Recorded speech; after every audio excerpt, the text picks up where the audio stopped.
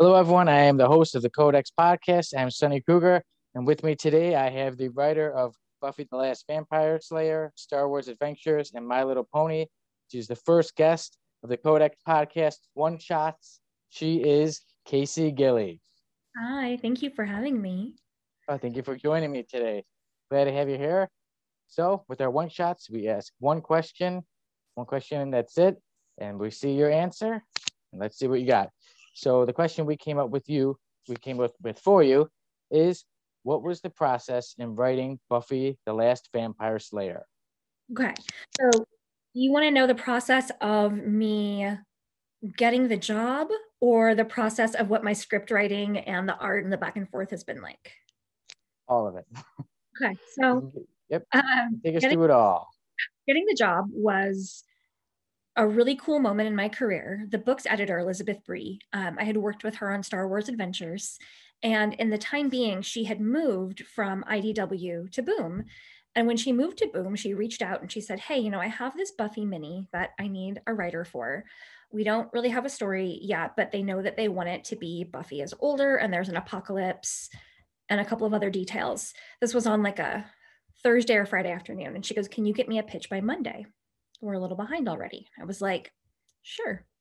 So spent my weekend pulling together a pitch, and I can't remember if I said this to you the last time we talked or not, but I feel both fortunate and a little bit at a disadvantage that the way that I get ideas is I get them all at once. They're this one big thing. It's not like I'll see a car and say, oh, what would it be like if that car suddenly started talking? That would be Knight Rider and I would be sued.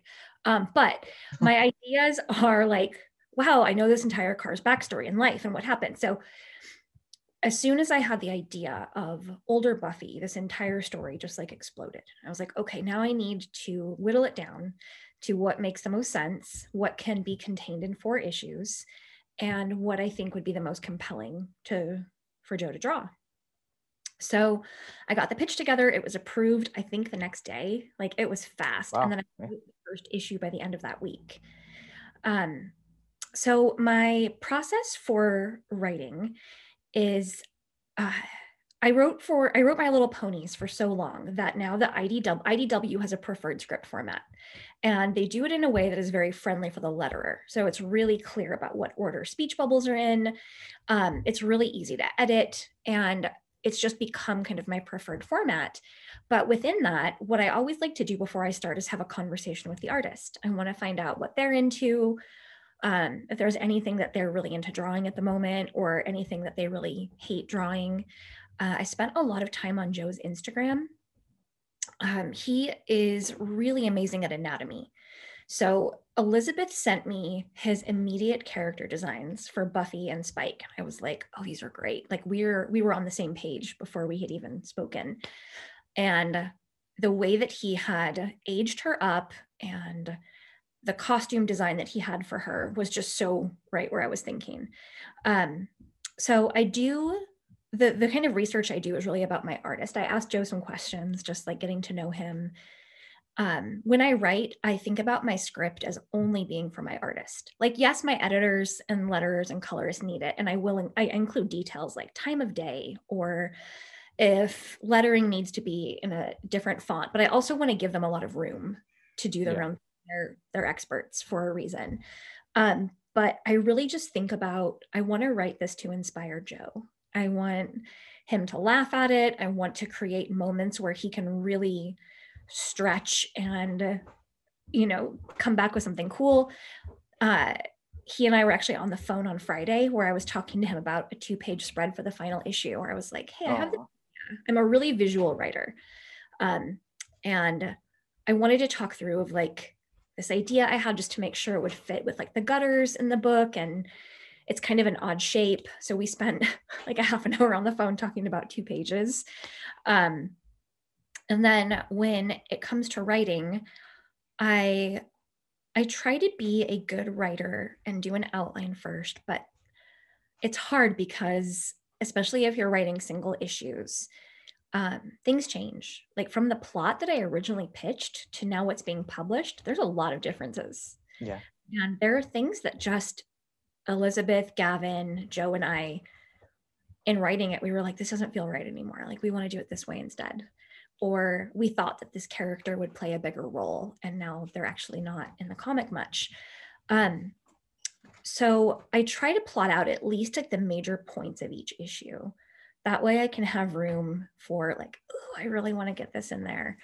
But the way that I think through things is really dialogue driven. And I feel like I don't want to brag about myself because that's Go really, ahead.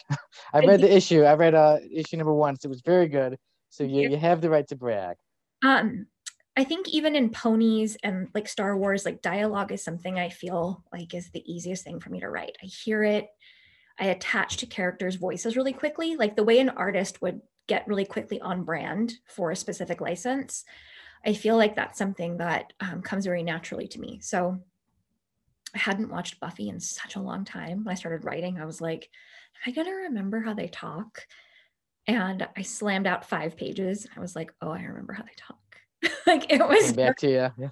yeah, it was just there. And so from there, I do my first draft of the issue, and then my editors take a look at it, give me any kind of notes. We talk through things. One of the proudest moments I've had on this book so far was issue 3. My editors came back and said, we don't have any notes. And I was like, what?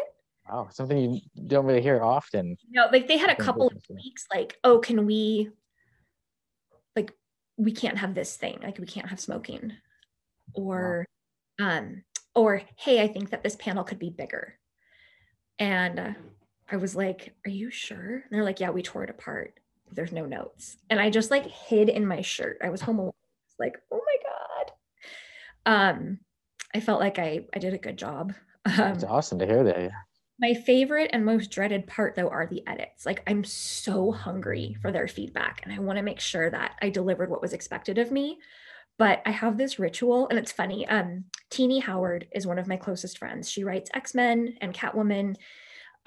She's written Power Rangers. Like, she's an incredible writer. And she and I talk all the time. And I was like, do you hide when you get edits? And she was like, I totally do. So I have to like going into a pool of cold water. Like I have to dip my toes in. Like I'll open the document and see how much red there is. I'm like, okay, there's this much red. And then I'll look and see like, what did they like? And then I'll wait like an hour and then I'll be like, okay, I'm ready. I'm ready to tear it apart.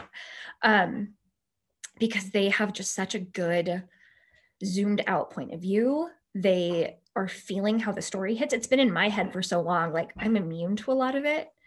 Or there's actually in issue 2, there is a moment where Thessaly finds a box, and then I'm having her pull this stuff out of it, and I had described it as a shoebox. And only two panels later, Elizabeth was like, wow, that's a lot of stuff in this shoebox. We might need to make it bigger. It's like, bigger box, yeah. You're right. I don't know how I thought this was all going to fit in here. So they're just amazing at it, and it turns into like this contest with myself of like, how much better can I make this? Like, I want to take their notes and not just make these changes, but like deliver something even better and treat it really like a refining process. I feel like I'm talking so slowly, but so from there, no, all good. Joe starts drawing, and the best part of every day is where I'll see our email chain pop up, and he'll have a page, and he does like the inks. So he'll show us the inks. We'll all do a spot check against the script, say yes, no, or like maybe tweak this. And Joe is really fast. I mean, he does sometimes like 2 pages a day. And wow. Yeah, so we get those pages in, and then from there it goes to lettering and coloring. And then I see a final lettering pass just to make sure, like, I tend to overwrite a little bit because, and Joe and everybody knows, like, some of this will be cut. Like, I don't want to cover your art. So I always ask to do a lettering pass because I end up cutting dialogue that's communicated either in the acting or the art or the coloring. But I have it in there more for context and to like inspire Joe or say, you know, like, this is their expression. This is what they would be saying. But then often it's so good, I just end up cutting all that out. So then do that pass, and then it is done and ready to go to print. And then I panic write the next issue. That's how it happens. Well, Buffy the Last Vampire Slayer is out now. The first issue came out, and I read it. I did a review on it, and I said it is very good. So I recommend anybody watching goes and checks it out. And I look forward to reading issue number 2. And now I know that Destiny's box was originally supposed to be a shoe box, but I guess it gets a lot bigger. But yeah, Yeah. it's always interesting talking and learning about the process of writing and how a comic is made and how, everything that happens. And it's amazing. You said that it took a week, that you only took a week on the first issue. Wow. Well, no, on the script. On the script. Oh, okay. Script, I just banged it out. It was ready to go. There are other scripts that I've taken longer on because I've had to figure out things. But that first Buffy script it just flew out of me. It was ready to go. It was just all there. Yeah, and the story definitely does pick up fast and gets you right into the story, right into the mix of things. Yeah. I know that there has been some feedback that people think that the issue is too full. And, what I would say is you get what you get with a 22-page comic. And the writers and artists, we think about it. We know what we're doing. We're intentional. And sometimes things do feel busy because we want the story to feel crowded, or we want it to feel like, oh my God, what is going on? I'm a little overwhelmed, or I don't know which direction the story is going to go. There definitely was an intentional feeling of bouncing around a little bit in the first issue because we wanted people to have that same sort of sense that the show had, where intersecting lives are going on and you see glimpses into them. One character, then you see the next. Yeah, it all connects. Maybe you're not going to care in the first issue, but hopefully you'll really care in the next one about something that you see. Well, I enjoyed it all. I liked everything coming at me, and I'm really looking forward to issue number 2 of Buffy the Last Vampire Slayer. Yeah. And well, Casey, that is it for our quick one shot. Thank you again, Casey Gilly, and I'm your host of the Codex Podcast, Sonny Kruger. And everybody, we will see you all again soon at the next one shot.